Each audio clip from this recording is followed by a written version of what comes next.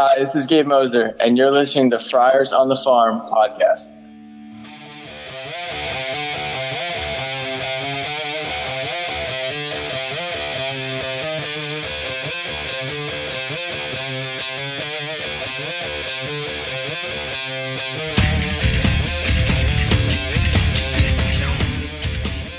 Welcome to Friars on the Farm podcast. I'm Donovan. Coming to me live across the country is Roy. Thanks to the wonders of the internet. How are you doing, Donovan? Dude, it's been, well, while we were, first off, we'll be talking to Josh Emmerich, cross-check of San Diego Padres here in about 10, 15 minutes. And during our interview with him last night, Russia invaded the Ukraine. So in non-related baseball news, that happened. And then kind of a positive thing in the world, I believe it was last night's show that Tool they'd stopped the song mid-song to one of their fans, so one of the fans can get the medical attention that they needed, and they couldn't be distracted with the show going on. So we stopped it. I saw it on like Loudwire today. They stopped the show for a good 10 minutes, 10 minutes, and made sure he got set up, made sure he got taken care of, and started the show again. Yeah, I've seen a couple of instances like that. So this is kind of a reaction to the Travis Scott thing. And that's good. I mean, we need to have compassion for our fellow people. And the reason that it's relevant with Tool, as you heard in our opening music, Josh Emmerich is a huge Tool fan. I'm a huge Tool fan as well. He seems a little more devoted than I am. But, Maynard James Keenan, it sounds like he's a good dude. And, when somebody needs help, you need to stop and make sure that they get help. Yeah. And I don't know what's going on with the Travis Scott thing. And it got even just totally on baseball related, but it got into the whatever that guy's name is. God, I complained about Taylor Swift, whatever. I don't know if that guy could have stopped his show to help anyone that was getting, I think people ended up dying in that show, right? I'm not sure, but people were getting trampled. And dude, I've been to shows where whole swaths of people just fall down. So I don't know if, bands would necessarily stop every time that happens. Particularly for me, I was in a mosh pit. I don't know if they were moshing with Travis Scott or whatever, but, I don't know if you mosh to that kind of music, but maybe, I guess you can mosh to anything. Yeah. But anyways, let's move on. We're going to be talking to Josh Emmerich here in a minute. We got an article, and once again, Major League Baseball is just trying to do their best to not pay minor league players. Oh my gosh, this is so disappointing. I mean, it's not surprising, but it's just disappointing to see it in print, Yeah. And continuing with, with the lockout and the negotiations or lack of negotiations are just maybe one group in the room of two that are trying to negotiate with a new CBA. But this comes from Evan Drellich from The Athletic. And Major League Baseball, a lawyer said in federal court last Friday that minor league players should not be paid during spring training because they should be considered trainees. Okay. The argument was part of a broader push by MLB to toss an 8-year-old lawsuit brought by Aaron Sen, and other minor leaguers over their compensation. Now, during the training season, the players are not employees and would not be subject to either the Fair Labor Standard Act or any state minimum wage act. Now, if you go back to what they said before in the past, Garrett Brocious came back with all of a sudden they aren't employees during the time periods when we call it training, even though they're operating under the same employment contract that requires them to perform services, quote, throughout the calendar year. So all of a sudden, when it's convenient for Major League Baseball to not call them employees, they're not employees. They're trainees. Well, okay. You've worked several jobs in your time on this planet, right? Yes. Have you ever gone to training and not been paid for it? No. And I've made sure that staff that are in training are getting paid.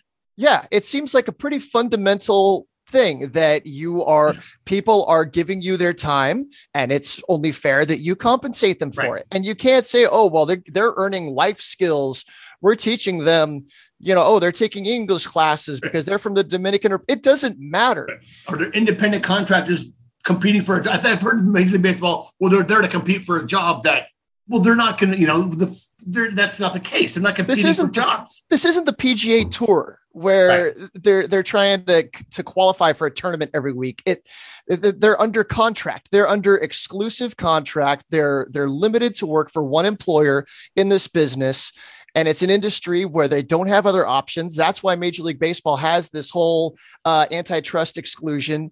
And it's just, so it is. And they haven't been paid for spring training or the postseason or for fall instructs or whatever forever. But it doesn't make sense. And the fact that I didn't even know that this class action lawsuit's been kicking around for several years. This is the original one that started several years ago that, Garrett Brocious and not more about baseball, but advocates for minor leaguers and a contingent of lawyers for that group started, trying to argue against the antitrust. So they paid a lawyer $775 an hour to argue against paying a player $2,200. Yeah. So he works he spends a day and a half working on this case, and he's made more money than a minor league player does in a whole summer. Right. $775 that's a week's work that's a week's pay. Right. Maybe. Yeah. Maybe. Yeah. So how does that make And poor listeners, man, they're probably going to fast forward this because we just beat this to death. But as long as it continues to be an issue, we're going to continue to talk about it, and we're going to continue just trumping out the same old, just stupid. Well, people have to keep banging the drum. And so thankfully you got people like Evan Drellich. And then we've got Brittany Garoli's article here that was also in the Athletic about the links that minor league players go to just to make ends meet. And we've gone over it before. We've talked about having 6 guys living in a 2-bedroom apartment, somebody sleeping in the kitchen on the floor, people living in their cars, just the extents that people go to, working multiple jobs in the off season, where it isn't like back in the old days in the 30s where you hear about guys going and getting a job on the farm in the off season. Yeah. These guys are expected to be premium athletes when they show up in spring. Yeah. And I don't know how you can expect somebody to train and live in that kind of condition without paying them at all in the off season, with paying them poverty wages during the season. Absolutely. Now they've finally committed to doing something about housing. And even there's loopholes in that policy that could exclude a wide swath of players. So from Britt's article, this is just one instance. The whole article has several instances of players and what they've had to do to maintain, just to make money in the offseason. So one AA player worked last offseason at a high-end furniture store, moving heavy couches and dressers. He made good money, but his workout suffered. He didn't get any better at baseball. So this year, he opted to live and train at the team spring training complex in Arizona. His lodging and some meals are paid for, but since minor leaguers are classified by Major League Baseball as part-time seasonal interns, unquote, he doesn't get paid. By mid-January, his savings were down to $7. He needed to go to the doctor, but couldn't afford the copay. Ridiculous. Yeah, I didn't even think about the whole thing about healthcare.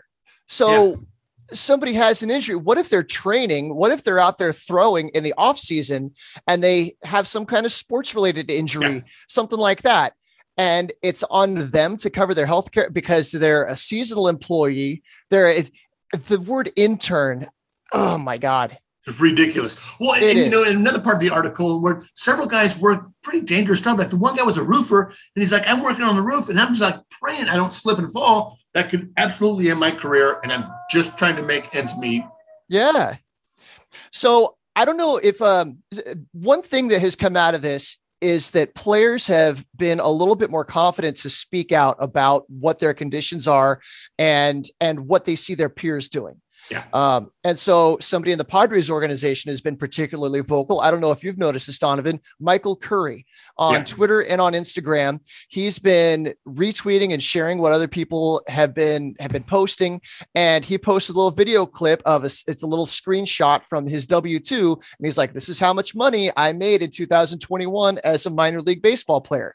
And it says that he made $11,000 something. It was $11,000. Yeah. So he's married. He has a kid. And that makes me wonder, as we were speaking a couple of episodes ago with this housing thing. So the housing requires that they have no more than 2 people per residence. So they can have an apartment or a hotel room, whatever, with 2 players. Well, what about a guy like him? He's got a wife and a kid. Yeah. I guess the team doesn't need to be responsible for housing the wife and the kid, but what if they want to travel along with him? You know, they want to come out to, say he's going to go to San Antonio. And so she says, okay, let's get an apartment in San Antonio. Are his options either I stay in the team apartment or I have to pay everything myself? And if you opt out, you're out. Right. And I hope that there's some middle ground there, that there's, okay, if you're not going to stay in the team apartment, then we'll give you a stipend. And I'm sure it wouldn't be much, but I mean, a few $100 a month would help somebody in that kind of a situation. Absolutely. Absolutely. Well, I mean, that's about all the news we have today. We can go on and on about this stuff. Well, there was one other little nugget that dropped and it kind of went away, but for a minute there, it made me really angry. So Major League Baseball already put a cap on how many players a team can have under contract in the minor leagues on domestic teams at 180. And then as a little part of this ongoing negotiations, they kind of slipped this thing in there that said, we want to limit it to 150, which would essentially remove one entire roster from each team. So bye-bye regular A ball. All you'd have is high A and up. So goodbye Lake Elsinore is essentially what that would be saying to the Padres organization. That has never been a term. It's never been a part of any of the collective bargaining agreement negotiations in the past. So Eugene Friedman, I keep bringing his name up. He's a labor negotiations lawyer, and he provides some really interesting insight on all this stuff. And his angle on it was that it seems like Major League Baseball is trying to limit the pool of people that have the opportunity to eventually be represented by the CBA. Yeah. Because this is affecting people that aren't covered by the union. They don't have any protection under the union. So it's almost they did it just to kind of be jerks. Right. That's what it looks like. And by the way, we're just going to do this, like poking the bear, but it's already a tense situation with negotiations. They come out and threaten that. It's just, and since has been taken back, but still negotiations ain't over yet. So they can, at the last minute, go, oh, by the way, we're doing this. So, well, yeah. And the fact that they put it on the table means that they're thinking about it. They want to do it eventually. That's ridiculous. It is. And we see people there are people that have a legitimate discussion about, okay, how much player development do you really need? Right. Could you give the guys more time in the complex? Right. Maybe encourage players to go to college and stay in college longer rather than drafting so many kids out of high school or out of junior college. So you're putting more of the skills development on that system, which I can see an angle where that could be good for college baseball, but professional baseball being played in small towns all around this country is something that plants the seeds for millions of fans. Yeah. And taking that away, it really does. It's got to hurt the long-term prospects of the game, of the communities that will be affected by this. And you're going to hear about this from Josh. It's like you need, like he said, well, we asked the question, like, why do you guys, draft high school guys as soon as you get them in? As soon as you can get your hands on them, you can start developing them as a professional ball player instead of going into college and. Maybe that development stunted by playing time. Maybe it's stunted by they're only playing so many months out of the year, a couple months out of the year, really. Right. Or it's a couple more years of bad habits. You get them when they're young and you can make changes to mechanics. Yeah. Their body's not done developing. Yeah. So you can encourage certain things. Yeah. And I can, and just devil's advocate, I could see where, sure, only so many jobs here. Why do we need to have so many people that are training for those? The fewer people we have training, is that going to raise the bar of guys that get drafted? So maybe you cut out the chances, you make a better chance for the guys that get drafted to go to the majors. But still, you need guys around the guys that are certainly going to make it to play. Right. Right. Organizational guys, the guys that they may develop later, late bloomers. It's not linear. Right. Well, as Macho Man Randy Savage said, the cream will rise to the top. Right. You got to water the garden. You guys check that out. Our interview with with Josh. Oh yeah, there's a couple of golden nuggets out of that. I really wanted to get the shirt made that says "Water the Garden" and have Tony Lasoya. Happy birthday, Tony! It's his birthday today. Oh, happy birthday! Make some kind of shirt that says "Water the Garden" and it be just kind of like our avatar. And the other one he got from Don Welke, and there's a lot of Don Welke talk in this interview with Josh. Is you accelerate the talented. Yes, yes. I think that's how he put it. Accelerate the talented. That's wonderful. I wish I could spend a day in the room with Don Welke and just listen to the wisdom that came out of that guy. It sounds like he really was a philosopher in ways. Yeah, I mean, you do it for that long, and you be around the game that long, you're going to have some stories. You're certainly going to have knowledge and experience, and he talks more about it in our interview with him coming up here. So, you guys, here comes Josh Emmerich.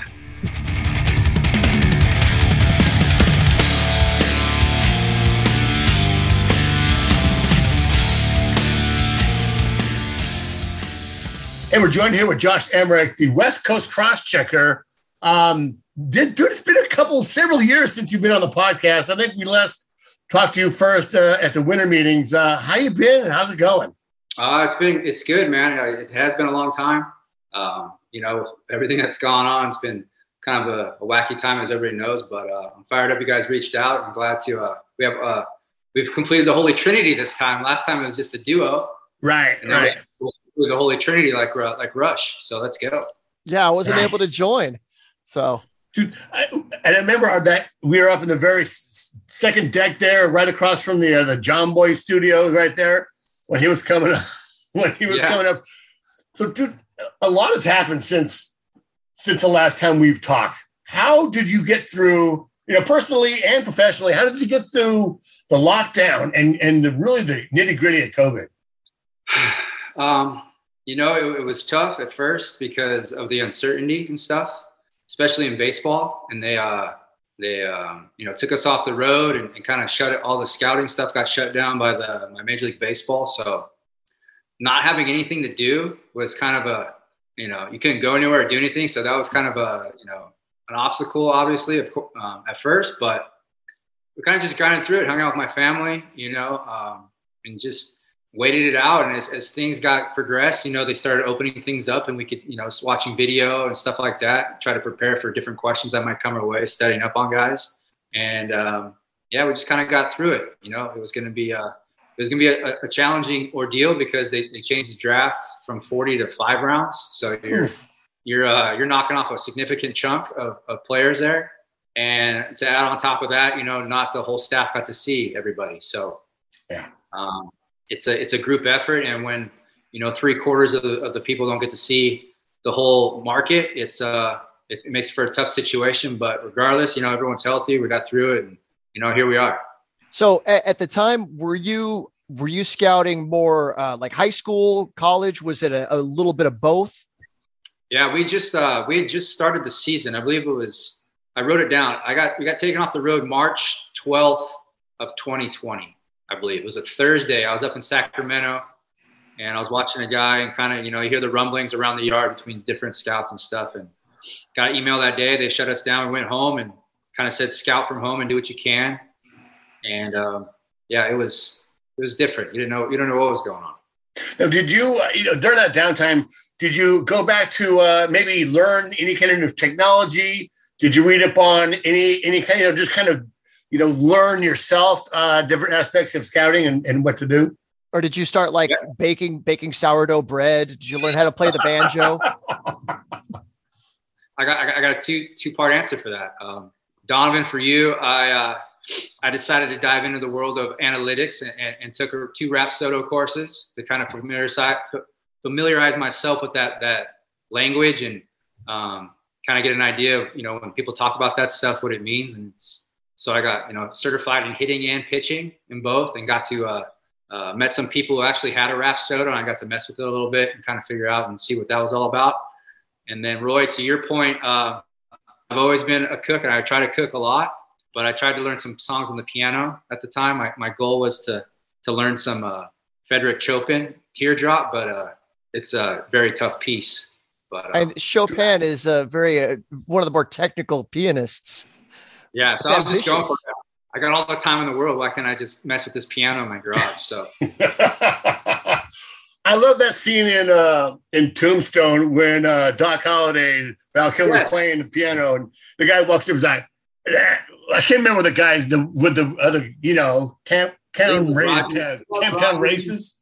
Is that Roger E. Douglas? He's like, yeah, that's so funny you say that, because that's like probably one of my favorite movies, but also one of the best scenes when he's just I love how well-rounded that character is of Doc Holliday. He's aristocrat, articulate, intelligent, but yet edgy, and just my kind of guy.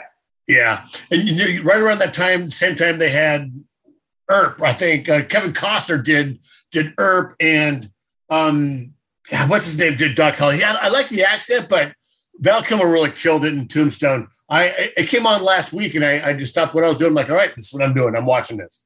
Yeah, in my humble opinion, that's one of the best cinema characters of all time. Yeah. That so, and Joker, Heath Ledger. We didn't plan on covering the 2020 draft, but I'm intrigued by how things got cut down. That like in January, you think it's going to be a normal like 40 round draft, and then you find out, okay, maybe it's going to be 20, maybe it'll be 10, and then they come out and just say 5 rounds. That's it. That's got to just throw what you guys do just on your head. Like, how do you even shift in preparing from one to the other? Yeah, I think the first 5 rounds is the first 150 picks. So you're always kind of working with that grouping of players. You start in the summertime and you work through the fall. You're always like have this top 150 that you're kind of, trying to figure out, and then figure out who's going to be in that mix or who's going to be out, coming and going, who's trending up, trending down. So I think when they nail down the 5 rounds, 150 picks, you kind of had that already because we're in March and we're just kind of finalizing stuff and getting, final information and stuff. So I think in that regard, you had a familiarity there to work with, instead of kind of like, some organizations, maybe they don't put together their crop that early, but we do. So I think it kind of might have helped us a little bit. And I think we came away with some pretty good picks that year with, Hassel, Cole Cox, and Owen Cassie, and Jagger Haynes. And then it was, so everybody just did the best with what they could. But with the Padres, we're always well prepared and looking ahead and playing big picture instead of the now. So we were prepared to go. Well, but then after that, it was kind of the Wild West with undrafted free agents. They raised the cap of what you guys could sign players for, but then it's just like, take your pick. Like, it's wide open. Yeah, it was kind of like for anybody that never worked in college recruiting, it's you're pitching why, hey, this is why you got to come to the Padres and stuff. And you're talking to a lot of guys and kind of figuring out who's on who, and some guys you like and team other like, and then they end up, one guy I remember went with another club and was like, man, I thought we had that guy. Ended up getting, I believe you guys talked to Carter Lowen. Carter Lowen was one of those guys. So it was definitely different. It was definitely an experience for sure, but I think it was something that, you just kind of is one of those once in a lifetime deals. Hopefully it doesn't happen again, but it's another experience to kind of go with. Well, I think it really highlighted with you guys the relationships you have with those players. Carter Lowen wasn't going to go in the top 5, but as soon as you guys called, there was a familiarity there. You kind of had that relationship, and he's like, hell yeah, why not go to the Padres? Yeah, we pride ourselves a lot on building relationships, because that's ultimately what it is. It's a marriage. The player's coming to us. He has to know that when he comes to him, we have his best interest in place. And, they also want to know us too. What are the Padres about? What are the other clubs about? And, does this guy fit? Does this person, some minds are more analytic and they might, be enticed by a different organization. And some guys are more, a blend or a grassroots, and whatever the fit might be. Fortunate enough, we were a fit for some guys, and we got some guys we liked. So it was good. And we just spoke to Danny Dens. And I believe he was one of the undrafted free agents from that year. And I thought it was interesting. He grew up in Chicago, grew up a Cubs fan. His whole family is all Cubs fans. And he told us that the Cubs were among the teams that were talking to him about signing him. And he wound up signing with the Padres. And we didn't go into why or any of that, but at least it says something about that the Padres pursued him. They were able to cultivate that kind of relationship to sway him away from maybe what might have been a childhood dream? Yeah, I think it speaks to our group and the fact that we pride ourselves on being, you know, one of the first teams to introduce ourselves to players, and also spending as much time as we can around players, because like I said before, it's a marriage. We're going to be with this player for 6-7 years as their minor league contract, and hopefully they, you know, graduate to the big leagues. But yeah, it's just probably a testament to what we try and do here in cultivating relationships with players. So how much in scouting, you know, you see a player, he's really good, you know he's good. How much background do you guys really emphasize on and makeup when it comes to a player? So when you're watching a guy? Yeah, I think you want to, you know, you obviously want to check the coaches' stuff and kind of go to the park and kind of figure out who's mom and dad, and then you kind of give them a soft, you know, profile, if you will. And then, you know, you dig as deep as you can. You're calling, you know, teachers, counselors, anybody you can get a hold of that might be within, you know, 2 deviations of this kid.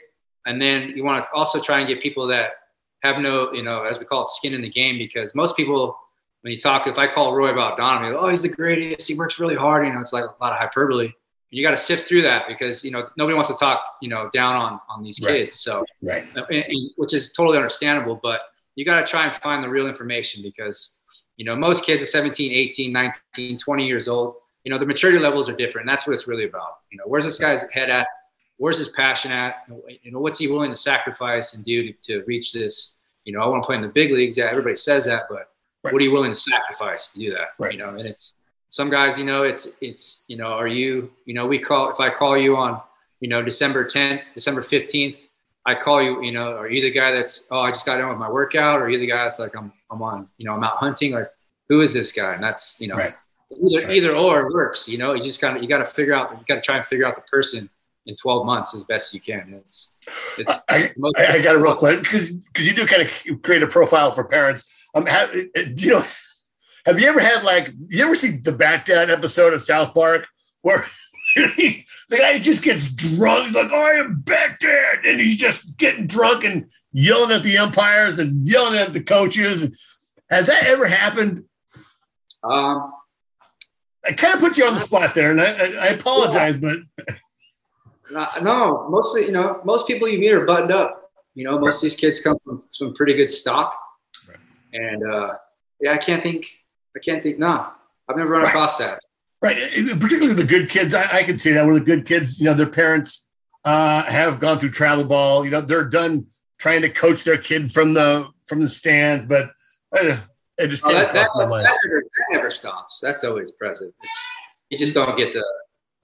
Maybe they are drunk. Who knows? I don't know. But they're not. They're not bad dad. No, for none of those.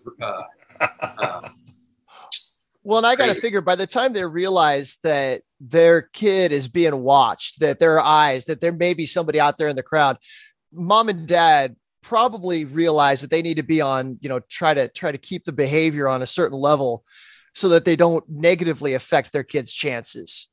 Absolutely. They're, you know, you go to a game and there's 60, you know, 40 to 60 scouts there, and they're there to watch your son. You best believe that you're going to be, oh, I'm going to be on my best behavior. So, and that's why it's important to try and get people, like, you know, 3 or 4 deviations away. If you don't have, you know, skin in the game, it can kind of, you know, you want the good and the bad so you can make a good decision. Right. So, you know, you want to know everything you can, good and bad, so you can make the right decision, because, you know, those things like immaturity or stuff like that stuff changes as you get older, you know, but it's about, you know, finding the guy who'll be able to survive and, you know, kind of take on the mentality we want here. So. Yeah, this conversation has me thinking about somebody the Padres selected recently that was a bit of a surprise, James Wood. And I know he's an East Coast guy. You probably didn't have any direct interactions with him. But leading up to the draft, Keith Law was particularly vocal about his work ethic. There was a considerable lack of focus, a lack of dedication. And he had a really bad spring. And then the Padres go and surprisingly take him at a fairly high spot and invest a lot of money in him. And they must have had some information about the makeup side of things. And so far it's yielded some amazing rewards, because he just started blowing things away. And yeah, he's off to a great start, where there were some people that were kind of casting some shade on that pick. Yeah. You know, he was obviously a famous guy coming out of the summer. We saw him in the summertime and the fall. you know, I'll put it to you this way. You know, just because you say there's a book with 5 chapters, and just because you pop in on chapter 3 and you read the chapter doesn't mean you know the whole story, right? So when you're scouting a player, you're putting together this book, and you know, us scouts, we get to see, you know, chapters 1, 2, and 3. We get to see the book, right? And then, you know, some people, you know, and that's their job. They come in and they get a quick, you know, page or 2 of chapter 3, and you know, and they're supposed to formulate something, right or wrong, whatever it is. It's just right. When I know is that when we took the guy, we felt very comfortable about our work on him and the makeup, obviously, because you don't invest that type of money on a guess, right? So, you know, that's like it right there. It's a more testament to our group and how we work. You know, Keith's respected, and you know, he's allowed to say what he wants to say. But you know, we'll see. But yeah, it was obviously nice to have Woody go out there and do his thing. I saw him play probably his second weekend, and it was like, wow, you know, this has a chance to be a pretty special one if it all comes together. When it all comes together, I should say, because you know, they talk about his you know, work ethic and stuff. I just think what's great about Woody is that he has a low pulse. A low pulse in stress environments, I think it serves him well. So we'll see what he brings this year. I expect, you know, everybody expects him to have a pretty good year because of the things he's done, and he's got work to do like they all do. We all do. So we'll see. But yeah, I don't really pay attention to those stuff because that's not what I'm here to do. So right, and we expect to see him in Lake Elsinore this year. You have nothing on. We're not asking, but we're expecting to see him, Jackson Merrill, some of these guys make their way to A-ball this year, and that's going to be real fun to see him. Yeah, those are the type of guys you want to push. You know, I think the motto around here is you want to accelerate the talent of the gifted, or accelerate the path of the gifted. One of those. That's the motto. So that sounds like one of these philosophical sayings that comes out of a yoga book or something. Does that kind of philosophy come from AJ Preller down, or like where does all of these how does the culture get created like that? It comes from AJ, and it comes from like his mentor, Don Welke. I think that was his philosophy. You know, obviously a big scouting background, a very successful background. And I don't know if he said it or AJ said it one time, but I was like, what'd you just say? Well, you need to put that on the, you know, in my head, like, we got to put that on the wall. Like, right. Accelerate the path of the gifted or something like that. Yeah. It's like play like a champion today at Notre Dame, right? We're here to accelerate the path of the gifted. So it is, man. You know, scouting is philosophical because it's, you know, it's my experience versus Donovan's experience versus your experience. And we're all trying to come to this place where you respect mine, I respect yours, but you know, when we have to disagree, we disagree, and that you know, that's obviously comes into play and stuff. But ultimately, we're trying to win, and we're trying to get the best players we can. So absolutely, and it's worked pretty well so far. You know, talking to the past few guys that we have talked to, and they talk about how the scouts were so involved in their career at that time, like they just couldn't stop talking about how well they were communicating with the scouts and how comfortable they felt around those guys. And I'm sure it happens with a lot of organizations, but you know, they singled out a couple of their regional scouts that were talking about that. It's something that makes me feel really good about the organization. Yeah, I think. Look, man, when you're going through that process, you're going into a world of unknown as a scout prospect. You know, high school kids, 17, 18 years old, college guys who have never been through the process. You know, you're getting told all this information, and you know, you're going in a direction, but you don't know where you're going. You know, right. So I think when you can, you know, kind of guide people along and kind of give them some little tidbits here and there, it makes them, you know, they can take a deep breath and enjoy the moment. You know, because some guys get so stressed out, and you know, they'll play with draftitis. You'll see them stressed out on the field, and like, that's not who he is. So if you can offer any kind of advice to these players, it's helpful because you just want them to be the best they can be. So yeah, you know, again, it just goes back to what we try and cultivate here. So you cultivate the relationship with the player leading up to the draft.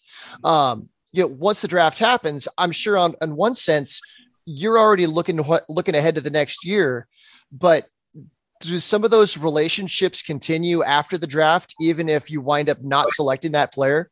Oh, for sure. There's plenty of guys, because, they tell you, it's hard to like get to know somebody and not get attached to them, especially if you have you click with them and you vibe with them, and you're like, oh man, I really wanted this guy. He went, I got selected. It's like, damn, I thought we had but you're always checking box scores, like one guy that comes to mind was like Ryan McMahon for me. It's like, oh, what Ryan, you do, you always keep, you check in here and there, and there's different guys you obviously talk to. Sometimes, the ebb and flows of relationships, because sometimes, as they're ascending, you want to leave them alone and you don't want to bother them. And guys are just different. Everybody's different in their relationships, but there's some guys that, you can talk to all the time. There's some guys you don't hear from once in a while. And there's other guys you don't talk to, but yeah, those relationships, you try and keep them there because, you got to know that person. You kind of divulge, you had a connection with someone, so you try to keep that going. Well, and you're talking to parents and coaches and teachers and all these people around them. So you really get to know somebody. And I'm sure that sometimes they touch a spot in your heart. Like, I really want to see this kid do well, whether he's with us or even, otherwise. Yeah, absolutely. I think and now we're talking about this kind of a funny story. My first year, we scouted Vince Velasquez, and we traded for him last year. That was in 2010. And I hadn't talked to Vince or his dad in probably 11 years. And the night he got traded, out of the blue, I got a text from his dad saying, hey, Josh, I'm excited about the Padres, Vince, and blah, blah. So we're going to have some more tacos or something like that, because he made tacos the night I went over and visited. And it's like, that was cool, man. It's like, 12 years, radio silence, and all the Blues. Like, yeah, I totally remember. Like, I remember the house. I remember the dinner. I remember walking away. So, yeah, you always have those moments in time where you never forget. Even the bad ones, you guys you didn't like, you're like, oh, I definitely remember that. Nice.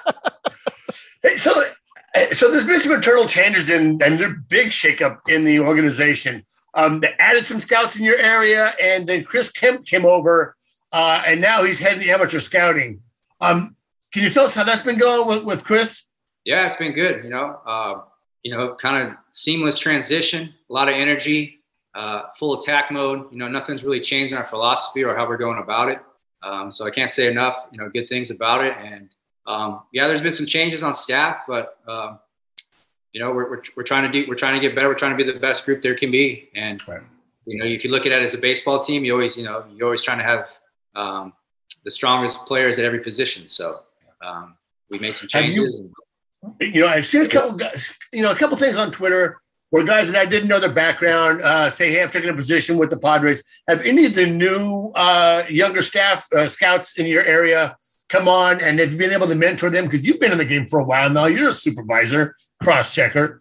Have you ever been able to kind of take some of those guys under their wing and kind of, move them along? Yeah, you're always that's one of our big things here is like teach. You got to teach. You're in a supervisor, you're in a teaching role. You got to guide the young scouts, and because a lot of people think it's just like go to the game and see the game and it's over. And it's like that's like honestly the easiest part of the day.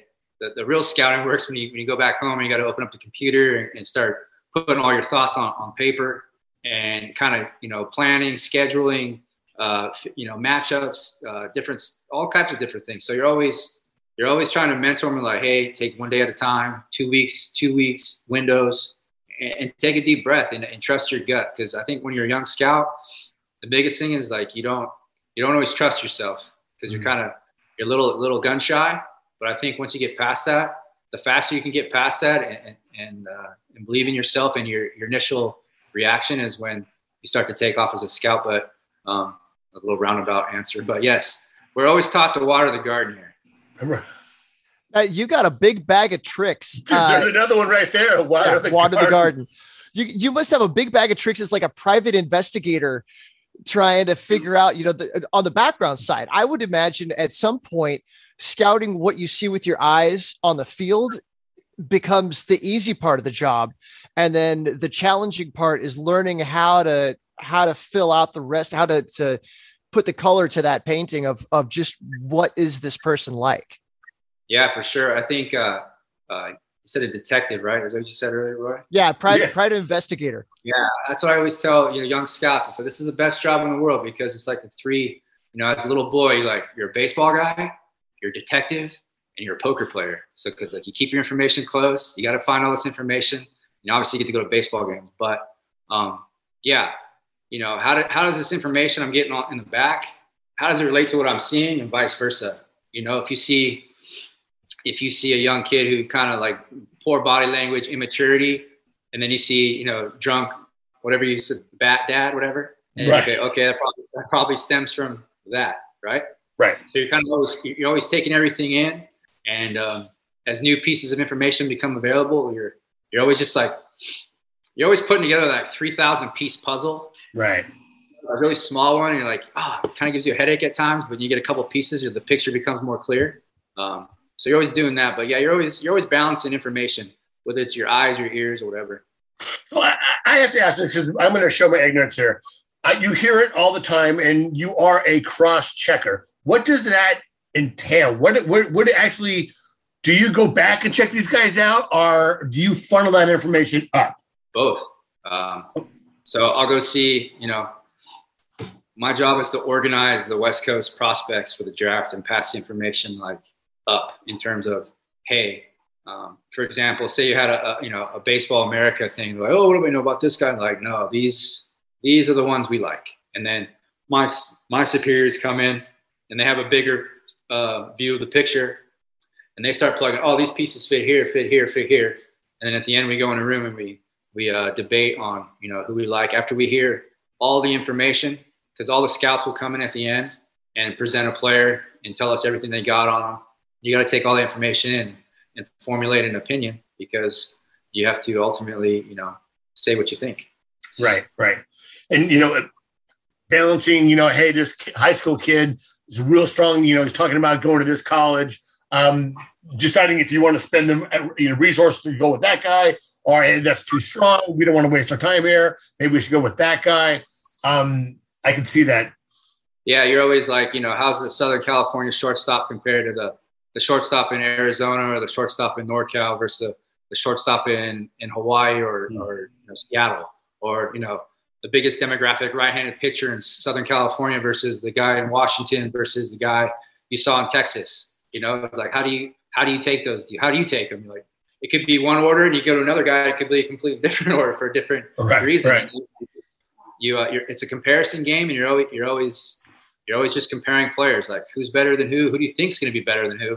And you could have a guy, so there's always off the wall, a guy who's maybe not as famous in the industry as some might think. You love with them because of what you found out, what what you've seen, and it's not always what is always published in the magazines or whatever you want to call them, because that's it's completely different. Well, it's something you alluded to right there. You're not scouting who this player is today. You're scouting who you think they may be 4, 5, 6 years from now when they finally, complete their development. Yeah, I think that's the hardest part. I think sometimes, you can get jammed up when people are like, oh, this guy, certain guy is better than this guy. And it's like, you're like, yeah, right now I get that, but where's it going? Tell me Starbucks before it was Starbucks. Tell me Tesla before it was Tesla. Let me, buy low. I'm not trying to buy Tesla. Yeah, obviously Tesla. I'm not trying to buy Tesla now. It's like I'm trying to get these guys that, we're on the upswing. So Donovan said something about people like we follow people on Twitter and then they wind up getting hired. There's somebody that comes to mind personally that I used to interact with a lot, Chris Kusiolik, and he was hired a couple of years ago. Do you know him? Is he still working for the Padres? Yeah, I just saw Chris 2 weekends ago, right here in Arizona. Yeah, he's still working. I believe he does most of the stuff on the pro side. But since they're not doing much right now, we had a big tournament going on, and he kind of came out and, kind of give us a different perspective, which is always good. He's coming from the pro side, guys, a little more polished. You're coming down here and you have to kind of, think a little bit more about where it's going. But yeah, Chris still works here, does a good job. He's very passionate, always at the, I bet he's at a field right now. Like, the guy just loves the game. Well, and his tweets would be so technical. Like, I would love, he was a good follow, because he would say all these, arm lags or, just all these technical terms where it was just a matter of time before that guy got hired by someone. And so having the Padres pick him up, and he works out the complexes, right? He's kind of like, yeah, he does a lot of the complex work, but before he even got hired, he was out at games. I remember doing a pro coverage or instruction league coverage. You go out and you're like, who's this dude right here? And he's just like, oh, he loves the game. a lot of guys, that's how they break in, man. That's how you got to do it. You know, if Yeah. you don't know somebody, you know, I've seen a lot of guys just kick down the door because they just keep showing up. And, you know, when jobs get hired, like, hey, what about that dude? What's his name? Like, oh, Chris. And you end up talking, and he can talk baseball, obviously, you know, arms dragging, it's late, whatever you want to call it, all the vernacular. But yeah, dude, Chris, he's a good dude, man. He gets after it. So how does somebody, if there's, you know, 15-year-old kid listening to our podcast right now that says, I want to be a scout someday, what do they need to do to really kind of start heading down that path? If they're not a baseball player, I would. Well, so you came to the minor leagues. You were drafted. You played the minor league several years. Someone like Chris, I don't think played. I don't know if you played pro ball. We'll go from the angle of a high school kid who loves baseball but doesn't play. I think you would go to college, obviously, and get a degree. I would try aim at economics, business, or whatever. But I would try to get involved with the baseball team. Go up, try to be on the baseball operations staff. Learn, go out there and volunteer, and eventually get a job to where you kind of know the intricacies of how a team works and all the business stuff, not just the game on the field, because there's a lot more than that. But I would do that route, and usually, you talk to the coach, you do well, and you go, maybe intern in the Cape Cod League, make connections. You're always just trying to build this spider web of network, like anywhere else. But and the thing about baseball, it's such a small world, so your spider web doesn't really have to be that big. But you got to know the right people and go to the right spots. But I would say college baseball operations team on the college team, and go to the Cape, and then throw your resume out, and that's a good start. A friend of the podcast, he hasn't been on for a while because he's now a scout for the Minnesota Twins. Jason Panini was a guy that we've had on several times on the podcast from Prospects Live. And then, and he talked about the passion of the game, and he was like Chris. He was out there every day in Arizona. And when we were talking, he was like, I am maxed out on my credit cards. I think I got like 3 more months left, and I got to go back home to Connecticut and find somewhere to work. And, he's got that. He's still working for the Twins, but that's the passion, yeah.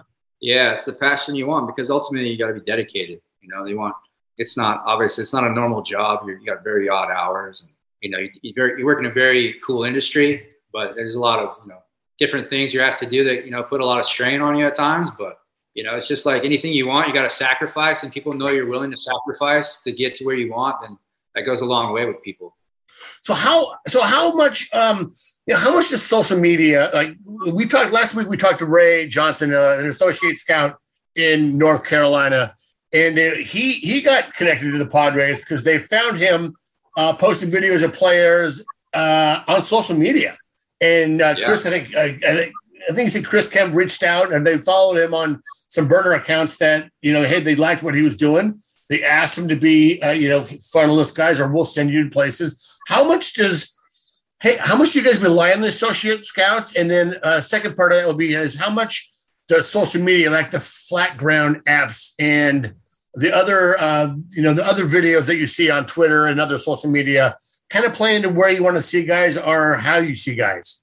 Yeah, I think with associate scouts, it's just having another, more boots on the ground that you trust. And have some, feel to know what they're looking at, and not be, this guy's the greatest guy ever. It's like, okay, what does that mean? Because you're great and my great are two completely different things. That's the jadedness of the industry. But just more boots on the ground that you trust. And then the flat ground apps and all that, social media stuff. I think it's just a good tool. Honestly, you just see it, you see something, you're like, oh, that looks interesting. Because most of the time, it's like Instagram, where it's just like their greatest hits. And then you go, why? You go see this dude, and it's like, it's either, minus 5 miles an hour. Or it just doesn't add up. So it's just like a good thing, kind of like a tool. Like, hey, this guy looks interesting. Let's go check this guy out. Or look what so-and-so did this weekend at Texas A&M or whatever. It's just like a news network. That's how I look at it. I don't. Oh, nice. I don't go on. You're like, oh my God, look at this. We got to, this guy's good. It's like, no, you got to go watch with your eyes, because right. It's a completely different thing when you see him play. Because I was watching Twitter, some other thing, and I think it was a Pitching Ninja, and they had Chris Bassett on, and they're talking about analytics, and he was talking something about like how analytics are a tool, but the most thing, like the human element part that you can't quantify, and that you need humans to look at, and that's that's the beauty of the game. So you can't use these black and white tools for a gray lens, if that makes sense. Cage bombs all the time. Oh, guy hits cage bombs. Yeah, in the cage. Yeah. And most of the time that ball is like, even if the velocity is high, it's pretty much in the same 6 inches. It's like, what happens when it's running and tailing, or there's 40,000 fans and the game's late and you're 0 for 4 and you got to come up and face that guy. Now you're like, there's a lot of, inside wiring that goes on. It's either adrenaline, anxiety, which is a real thing for people. It's like, that's why you got to watch them play, man. You got to watch those late game at bats in the big situations, because some guys have it where they're, like a James Wood where the pulse is low, and some guys have red line pulse. And it's like, you gotta kind of find that out. Exactly. Where's that red line going to go if things go south in situations? So now things are getting back to normal. Now you'll be able to see the season just starting. College just started this last week. Are things kind of getting back to normal where you're able to go and have the access to players and not be so separated from these guys now? Oh yeah, we've been wide open for a while now. We were one of the first crews, I think, to, once they lowered the regulations or whatever, we were wide open. And yeah, we're back to normal for the most part. Actually, we are back to normal. There's nothing that's been restricted. So yeah, it's been fun, man. We just got done with our first weekend, saw some guys, and another thing, you go meet them in the fall, you talk to them, and you kind of get some, internal gut feelings. You go watch them play, and it's like, okay, I can see why that's happening. So yeah, we're full go, back, full speed ahead, and it's go time. It's fun. Hey, I'm gonna give a quick plug to my UCSD Triton. So I work for UCSD. I think they took the series this weekend from Seattle U. You got to come out and see those guys, man. They're really good. We had some eyes there last weekend, I believe, and actually I got a screenshot of it right when the trolley was dead center from home plate. I was like, check out the new picture. It's pretty sweet. But I call it trolley bombs. I look so different now. Yeah, trolley great. So with the draft, with the draft going down, potentially going down to 20 rounds, right? So that's pretty much a done deal, right? That was last year. They also went down to 20 rounds. That's not a part of the collective bargaining agreement. I think that's just plain Major League Baseball doing that, right? I believe so. Okay. So does that put pressure on you guys to maybe be more right about your picks? I mean, obviously you guys are trusting what you see and what you've learned, but does it put a little more pressure to be a little bit better in your decisions? I don't know if I'm saying that right. Yeah, I think you're always trying to be right in your decisions. It's hard, You're dealing with people, and 40, 20, 65, whatever the case may be, you're always trying to make the best decisions. Mm-hmm. And your processes, you're always trying to tighten them up. How can I get better? I encourage, my young guys to read books on, psychology books, different, just different things to try to get you to understand people. But I don't think there's any more pressure, honestly. I just think we're always just trying to do the best we can and be better than we were the year before. The goal, the ultimate goal is, get a big leaguer in every round. So it's 20 rounds, let's get 20 big leaguers. That's the bar, and that's what we try and do.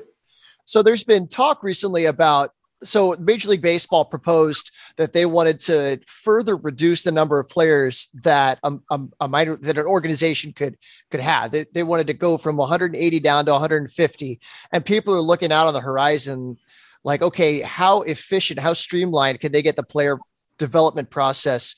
Could you see a time where there's a lot less people picked out of high school or even early leaving out of college, and there's more focus on developing in college? And then, so that would change what you guys do. You'd be focusing more scouting on college and not paying so much attention to high school.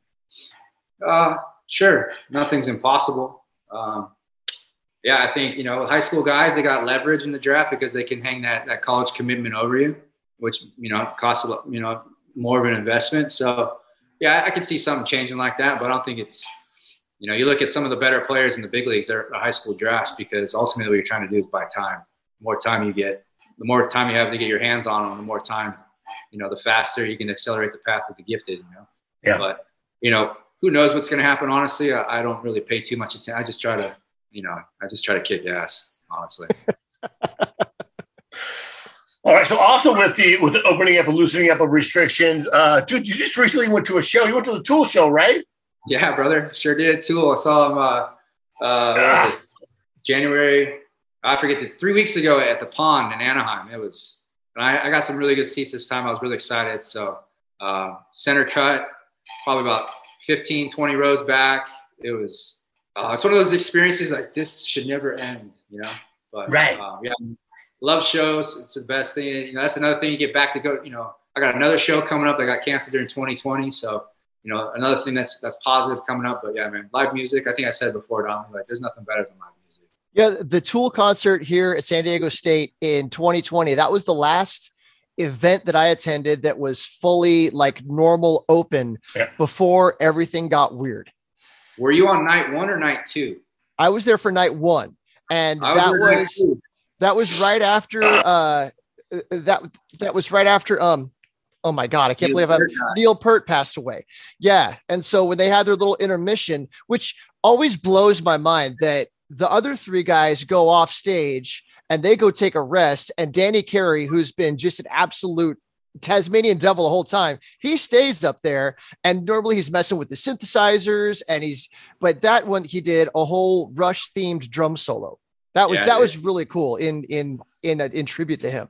What a monster that guy is, huh? He's like, oh my God, he's like an octopus, man. It's unreal. He's just, you know, that's the thing. He's like, you go watch those dudes play, and I was fortunate enough to see Rush play. Like the level of musicianship is like pristine. It's like it's hard not to be in a trance and awe of just like the timing of 4, 5, 3 individuals to be on the same page at the same. Oh, it's just like, it lights me up, man. But yeah, Danny Carey is amazing. He's so fun to watch. So I've seen them 3 times, and what's always blown me away is just the quality of their sound. Like I'll go see another band in that same venue, and it'll sound muddled, or it'll sound, you know, like the cymbals sound all splashed out, or you walk around the place and it changes when you walk. Their sound is always just uniform and clean, and the bass hits, everything is just so balanced. It always blows me away. So for that show, my wife got us his tickets, and they wound up being like way up on the side of the bowl, like nosebleeds kind of. But I felt like I was looking right down into the top of Danny Carey's drum set. And I was happy to be there because I was just transfixed on watching him the whole time. Yeah. It's, oh man, it's hard to take your eyes off of him. But then you see, you know, like I'm a guitar player, so I like watching Adam Jones do his thing. And then you see Justin Chancellor, you know, he's got the groovy bass rock and stuff. It's just like, you know, I want to be that guy. I want to be up there. I want to feel like you just feel the energy. And it's just, God, what an experience. You know. And then Maynard's just kind of hiding in the corner. Right. Yeah. The first time I saw Tool, like I didn't see Maynard for the first like 3. I'm like, where is this dude? And I was like, oh, he was painted all black and they had a dark set. So you couldn't see him. And I was like, oh, he's right there. And then you start seeing like his moves too. You're like, yeah, man, they're in the groove right now. It's just you've moved to Arizona, am I correct? Correct. Have you made it out to his winery yet? No, it's up in Jerome. It's like 2.5, 3 hours north. I have looked it up though. It's going to happen. I think it's called Caduceus Winery. And I guess he has a on-site pizzeria, I believe. Okay. With all the farm to table. So, oh yeah, I'm completely like I got it mapped out. Where else? Where's Les Claypool's winery? He also does wine as well. Oh, I didn't know. I'm not a big Primus fan, so okay. I don't pay much attention to Claypool. He's a great baseball player, but I don't know. Tell me where, Donovan. I'll have to find out. I don't drink anymore. So. It's in Sonoma County. He's in Sonoma? Yeah, that makes sense. He's a Bay Area guy. Yeah. Yeah. That's funny. Primus, I was on the radio today. Jerry was a race car driver. Good one. So what else is going on? How's your, God, you know, we really appreciate you taking the time. I know things are going to get really crazy for you here. What else is going on? What else you got going on in your life? You have children yet? Yeah, I have 3 children. I have a 16, 15, and a 10-year-old. So we're just, you know, kind of coaching them up, getting, you know, being parents, doing that. What do we got? A lot of cooking going on. Just baseball right now, season, so it's pretty much the main focus. But you got to balance that with, you know, being a family guy and doing all that stuff. But not too much is cooking in regards of other things. We're just kind of in season right now. Well, so now that the season is fired up, how much of your time do you wind up spending on the road? It varies. Sometimes I just got home from a 7-day roadie out in Southern California, and then it can vary. 2-3 days. I'll be home. I can be home for 7 days. Depends. It kind of just depends on what the schedule is doing. Who's what colleges where, what high school guys playing where, and you try to bunch them up and make a run. Like I can get this guy Tuesday, this guy Wednesday, this guy Thursday. And it'll run me right into the weekend series with San Diego State. So I got 6 days, 7 days. I'll knock out. It could be 7 guys, it could be 14 guys, depending on what the teams are. So are you in the Phoenix area? Yeah. So I guess that kind of makes sense because you get a lot of tournaments there in Phoenix. Plus, it's a pretty large airport hub, so travel to different regions is pretty more conducive there. Yeah, it's a great baseball environment and area, but it's actually, in my opinion, quicker to get to LA from Phoenix than it is from San Diego to LA. Hour flight. Yeah. 45 minutes rather than 2.5, 3 hours compared to, a Friday afternoon. So, it's very, very convenient, very versatile spot. Phoenix, you can get anywhere I need to be on the West Coast by 3 o'clock. Hey, I was out there. How much do you guys pay attention to like the travel ball tournament? So I was out there. I was supposed to be out there for fantasy camp. That got canceled because of COVID, but we still spent a long weekend out there. And there was I think I saw a Canes kid playing. How much of the travel ball tournament stuff do you guys pay attention to, or do you just kind of leave that to the associate guys? You're aware of it. You're aware of it, especially if they have high school prospects on the team, because in the summertime, that's your initial. I don't know what the exact term is. Like when an old miner would put a big old thing into the river and kind of shake it back and forth to see what. Oh yeah, there's something. That's kind of like the summertime is your initial whatever that's called. Right. You go in. Oh yeah, it looks like a guy, I remember this kid's name. But you also have a catalog of, as you're watching this year, you got a couple names in your head of next year and 2 years down the road. Oh yeah, I saw this sophomore, where's he at? Or I saw this junior, where's he at? So yeah, you're aware of it. You're not like, oh my, the Canes are playing this weekend, so I'm gonna go watch, but you're aware of what's going on. Okay. All right. So something that I've seen come across my feed a couple of times, it kind of bothers me. I've seen scouting reports on kids that are like 10, 11, 12 years old, when they're supposed to be just out there having fun and not worrying about how fast do they throw, what's my pop time or any of that. How early do you guys really start paying any attention to kids? Because you just mentioned like sophomore in high school. That makes a little more sense. Sophomore for me, there's some people that, do it different. There's obviously, you sign young, 16-year-olds in the international side, but there's just so much development, between a 15-year-old and an 18-year-old and 17-year-old, right. 15 to 25, you're talking about 10 years, So I would say you just kind of have a soft focus on that sophomore, like big body, athletic, fast arm, 3 strikes, had a breaking ball, not, at Mesa College or whatever.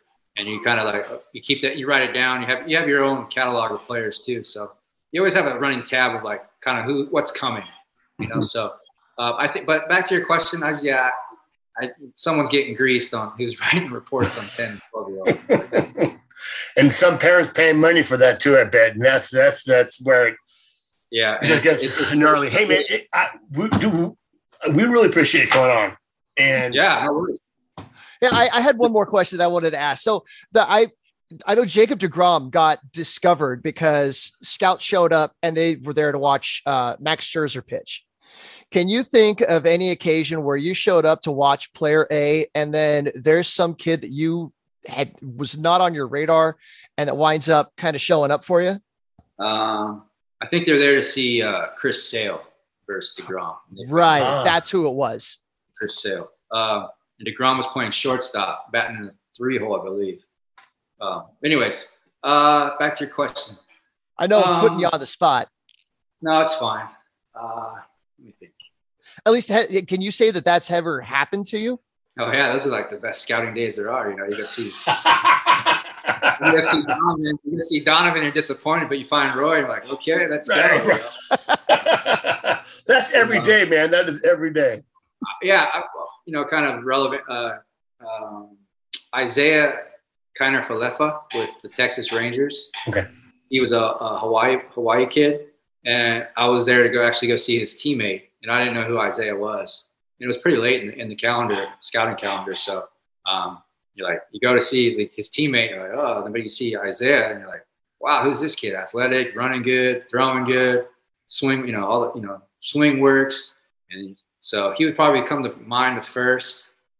What position was he playing when you saw him? He was playing shortstop. Okay, because he came up as a catcher, and the guy can do anything. Yeah, he's turned out to be a versatile piece, man. He started as a shortstop, Hawaii. I want to say mid-pack high school, and he signed as a shortstop, and then I think they converted him probably 2 or 3 years into it. But he got, credit to him, he got strong. And he's always been a tough kid, so not surprising to see him show up, but more surprising to see the versatility. Like he's really been a tactical piece. I think he won a Gold Glove this year. Yeah, that's got to be a strange journey to be drafted as a shortstop, be converted into a catcher, and then wind up. I don't know if his Gold Glove was at shortstop or third base, but like kind of come full circle like that. Yeah. I think it's definitely weird, but if you really think about it, it's like that's a baseball player. That's what you want, right? Right. I don't want to pigeonhole myself into being, these kids like, I'm a pitcher only. Like, what are you doing, kid? Right. You should be playing, No, whatever I can do to help the team win. Yeah. Yeah. The better ones, better pitchers I've seen, they if they're not pitching, they're hitting in the 3-hole and playing center field or shortstop, So these ideas that you're only a certain position is not good. And the philosophy needs to change. You need to play all over and do all kinds of things. But yeah, I think Falefa comes to mind. And then I would say early on my first year, I was told to go watch a kid in LA, and ended up his opponent I liked. It was a left-handed bat, and his name was Christian Yelich. So you're like, oh, okay. It turned out to be pretty good. Yeah. Yeah. Like, who's that guy? There's those stories always come up. There's always good scouting stories, but they don't come up all the time. So when they do, it makes for a nice, pleasant. I got my gold. I found my gold today. As the great Don Wilkie would always say, is that the greatest thing about scouting is because today you could catch a great what do you say? A blue whale. A blue whale. Today might be the day you catch a blue whale.